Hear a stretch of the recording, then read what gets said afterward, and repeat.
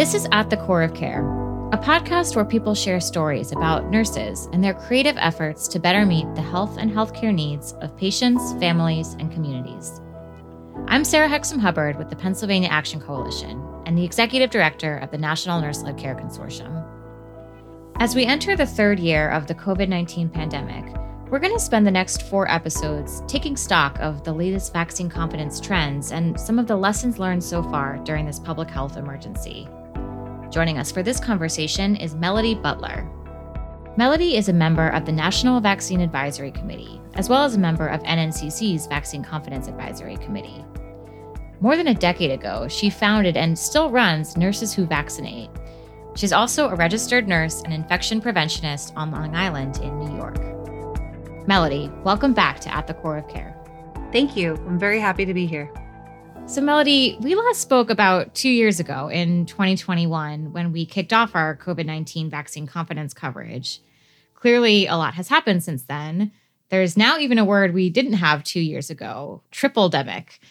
From your perspective, how would you describe where we are now?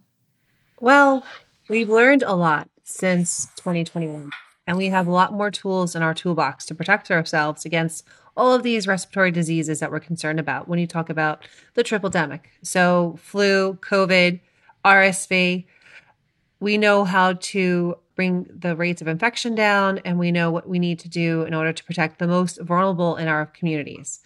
Unfortunately, not much has changed in regards to vaccination rates. Last we spoke, the vaccination rates for the United States at the end of 2021, we were about 73% for people having had received at least one dose of the COVID vaccine. And here we are in 2023, and we're at a whopping 81% of people having at least one vaccine dose. So I'm very disappointed to see where we are right now. The fact that we have not hit at least a good 90, 95% like we have with other vaccines, unfortunately. So that goes to show you that there is so much work that needs to be done. We have hit a couple of walls. The public's confidence in the vaccines and in boosters has taken a hit due to variants and surges. And the data that I really want to highlight throughout this talk, especially when we talk about the COVID vaccine, is how while it may not protect you from getting sick, you may still catch COVID despite being vaccinated, but it's going to do an amazing job keeping you out of the hospital. It's going to keep you from developing severe illness, complications that could follow had you not been vaccinated. Hard to pinpoint exactly, but it seems like people are sicker than before with the flu going around, COVID, the common cold. Do you agree with that? I do. In fact, we're in a very rough flu season. To date, today is January 24th. For this flu season, we've had a total of 85 pediatric deaths. That's awful.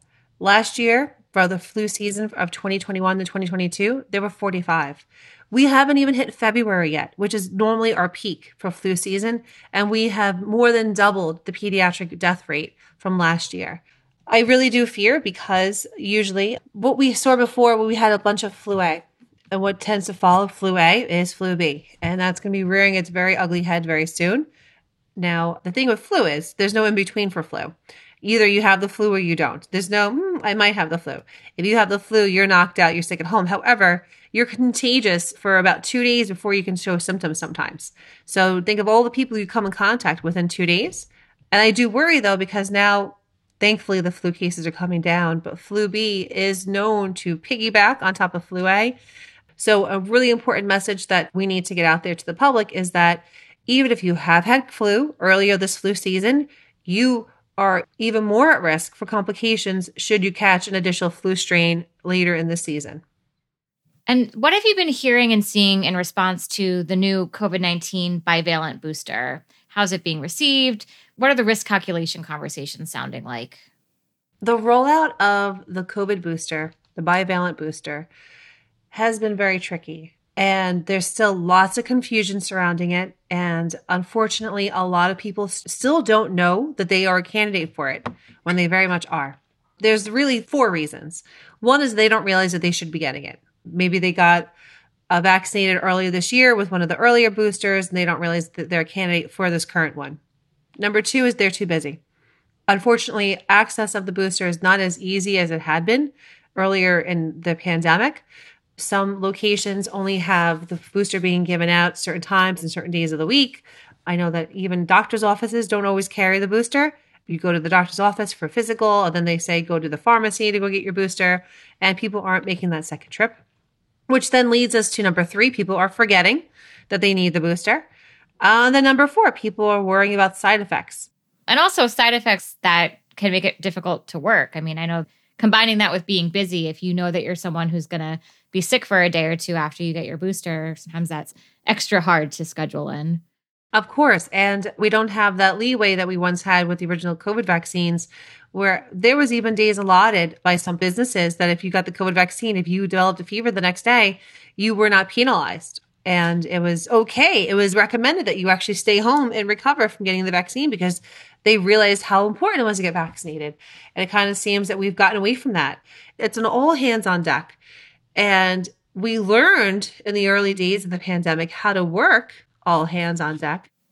I think you touched on several things that were really important there, but kind of what stood out to me was that frustration. And it touches on a little bit of what we talked about in some of the past seasons too, about the burnout, the burn down, the fatigue.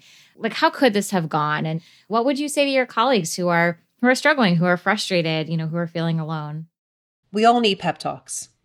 No matter where you are, no matter how you're working in this field, whether you're doing frontline nursing care, quality work, data reporting, public health, public education, seeing the statistics, knowing your loved ones are getting sick, seeing family members refuse to get vaccinated and develop complications all around, it can be frustrating. And we always need to help support each other. So when we keep that in mind, we need to really make sure that we're building upon all the resources that we need to have laying out there for us, because we never know when we're going to need to step back and then tag in our partner to kind of go in there for us to take over the education or take over the patient care. It's something we need to make sure that we do a better job, really relying on one another and using all the different skills that we have.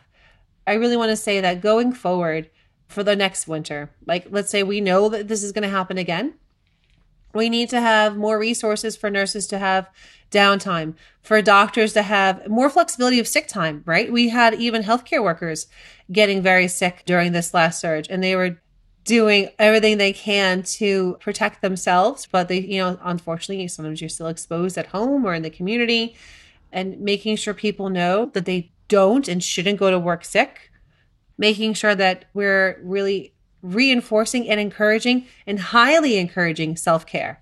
So if we take away anything from this most recent winter, it's the continued need of taking care of each other, taking care of ourselves, because we're in this for the long run. This is our new normal. And as much as I hate that expression, this is it. This is what we have to really focus on and come up with a good game plan in dealing with. And clearly, you've talked about the impact of illness on kids that we're seeing. So looking at vaccination, I think, specifically COVID-19 vaccination, how's that looking for kids and, especially under the age of 5? So as of January 2023, the American Academy of Pediatrics continues to recommend the COVID-19 vaccine for all children and adolescents 6 months of age and older, as long as they don't have any other contraindication to vaccines. With that being said, right now, we have about 1.9 million children, 6 months to 4 years, who have received at least one dose. 1.9 sounds like a lot. Unfortunately, that represents only an 11% of that age population.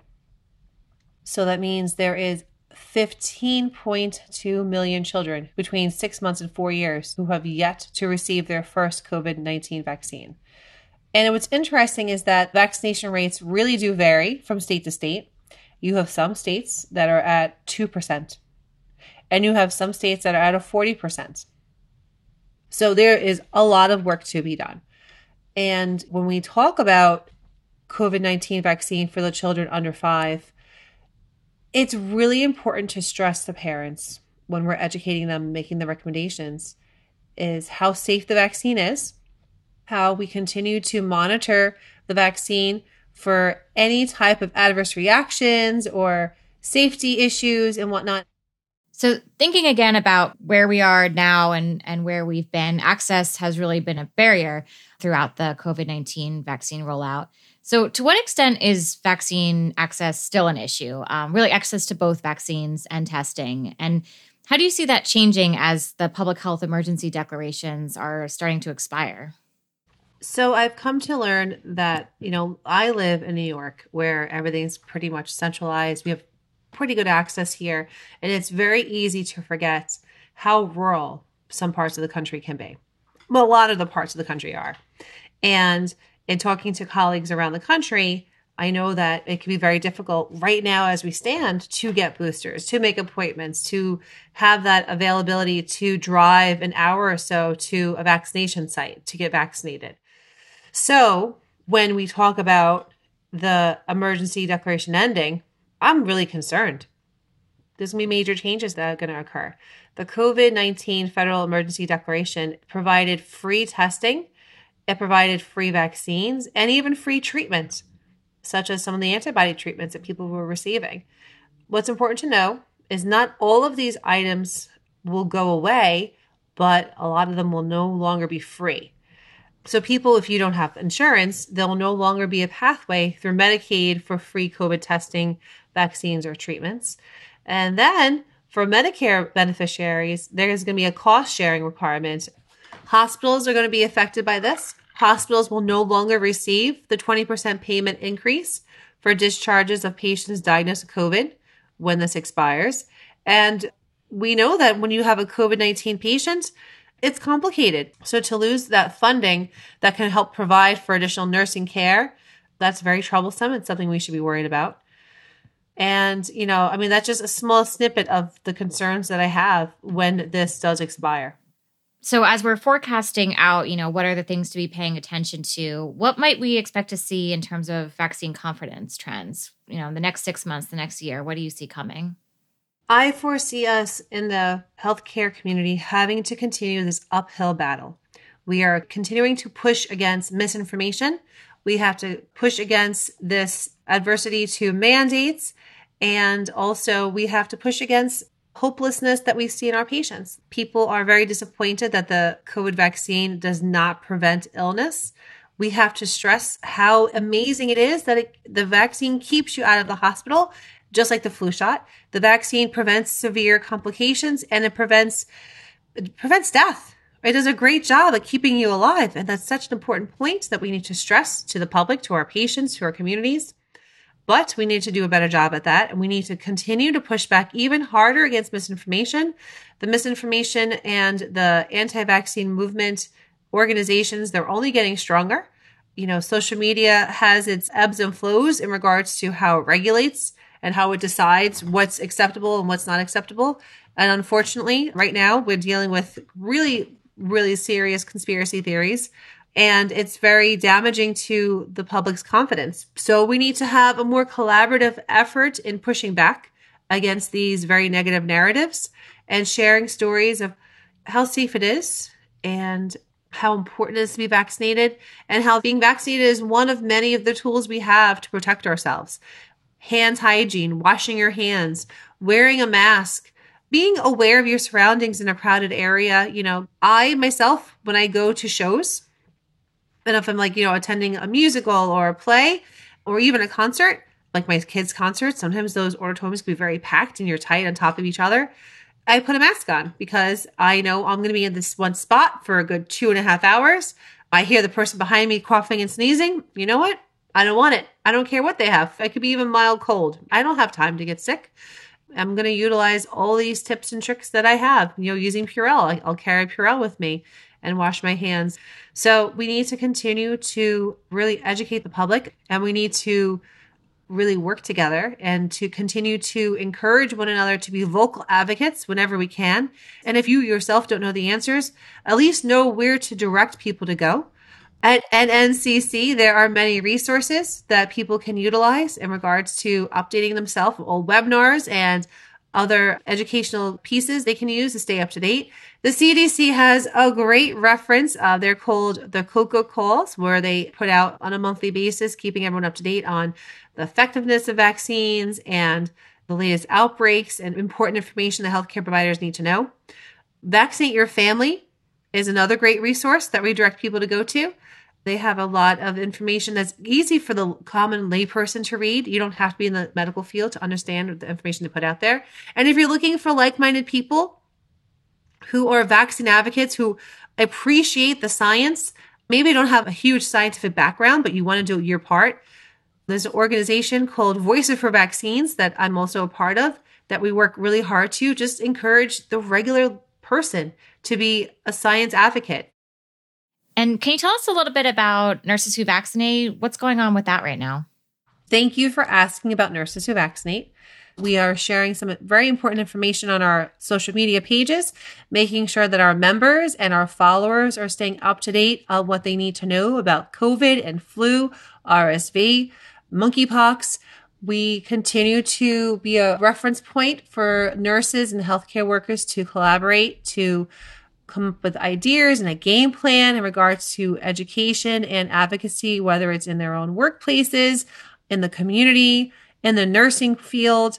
We're working with organizations to host some events that are up and coming, so stay tuned with that. We're looking forward to hosting HPV vaccine awareness events. We're going to be looking to partner with one of our partners, Shot at Life, for an upcoming summit where that's going to be involving our members going out in the real world, doing face-to-face advocacy with some of our legislators and educating them on what they need to know about vaccines and making sure they're up to speed on the updates and evidence-based information. And we'll be working with our members to continue to provide that support that's very much needed, especially those who are vocal vaccine advocates. Sometimes it can be a very lonely world out there for those who are passionate about vaccines. And it's important that they know that they're not alone. And we are here as a resource, as a safe place for them to come up with great ideas that continue that momentum and get the information out there to the public and to renew their sense of service. So before we come to an end, any final thoughts you want to leave with our listeners?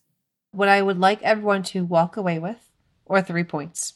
1, it is not too late to get vaccinated, and it's not too late to convince your loved ones and family members to get vaccinated. Persistence is key, and continue to be their source of information, to be that place they can go to ask questions in a safe venue. 2, don't give up.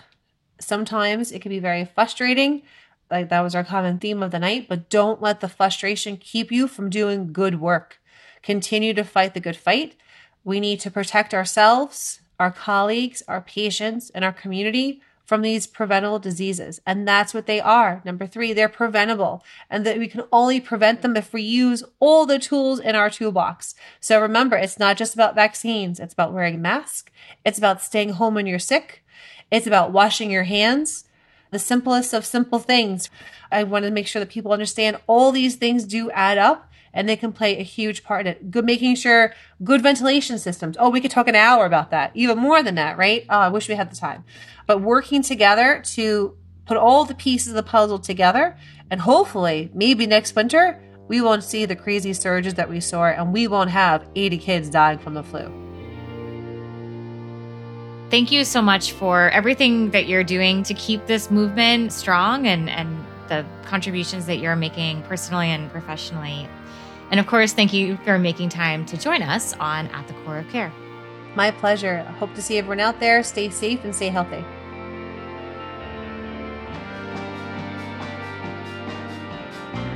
Our special Vaccine Confidence series was funded in part by a cooperative agreement with the Centers for Disease Control and Prevention, or CDC. The CDC is an agency within the Department of Health and Human Services, also known as HHS. The contents of this resource do not necessarily represent the policy of CDC or HHS and should not be considered an endorsement by the federal government. You can find our most current and past episodes of At the Core of Care wherever you get your podcasts or at paactioncoalition.org. And for more information about related upcoming webinars, COVID-19 resources, and upcoming trainings for nurses to obtain continuing education credits, log on to nurseledcare.org. At the Core of Care is produced by Stephanie Marudas of Kubenda Media and mixed by Brad Linder. I'm Sarah Hexam Hubbard of the Pennsylvania Action Coalition. Thanks for joining us.